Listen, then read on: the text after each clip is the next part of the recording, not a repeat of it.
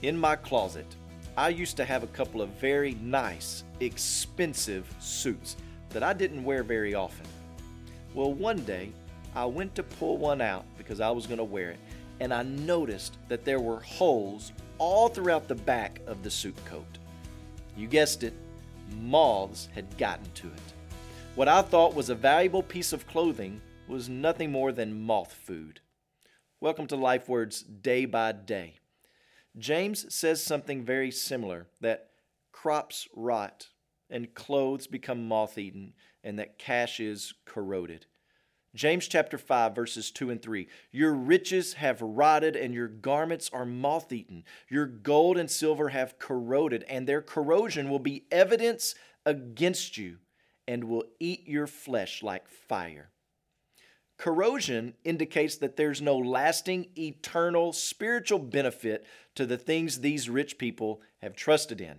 What is truly spiritually benefiting will not corrode or rust or rot or be blown away.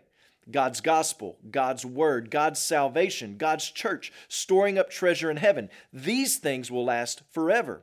The fact that crops, clothes, and cash are temporary and corruptible proves just how silly it is to love them, to trust in them, and to worship them. The second thing that corrosion indicates is that they have not been used. When do crops rot? And when do clothes get moth-eaten? And when does cash corrode? It's when they're not used. These people in the text were hoarders of wealth. Then they had so much of it, or they kept such a rein on it, that it was misused because it was disused. It wasn't used at all. It was only stored up. Listen to what Jesus says in Luke chapter 12, verse 33. Sell your possessions and give alms. Provide yourself with purses that do not grow old, with a treasure in the heavens that does not fail, where no thief approaches and no moth destroys. Here's why hoarding is sinful. It not only shows misplaced trust and priorities, but it also deprives others of life. We've been blessed to be a blessing, not to be hoarders. Look back at chapter 4, verse 17 of James. When we know what is the right thing to do and do not do it, we sin.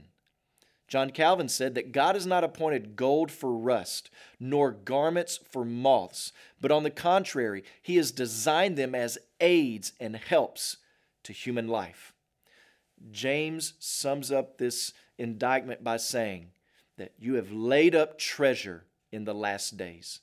You are foolish and self-righteous for disregarding the warnings of the approaching judgment, not to mention that your treasure will be completely useless. What are believers to learn from this section? It's this: don't envy the rich because they are rich. We must remind ourselves that it's not just in gaining the riches in an ungodly way that is sin, but it can also be in desiring the riches that is sin as well. It's the wanting, not the wealth. As you pray today, please remember Brandon Lingle and his family, our missionaries in Thailand. Also, remember the Farsi Life Word broadcast in Afghanistan, Armenia, Iran, Turkey, and Turkmenistan.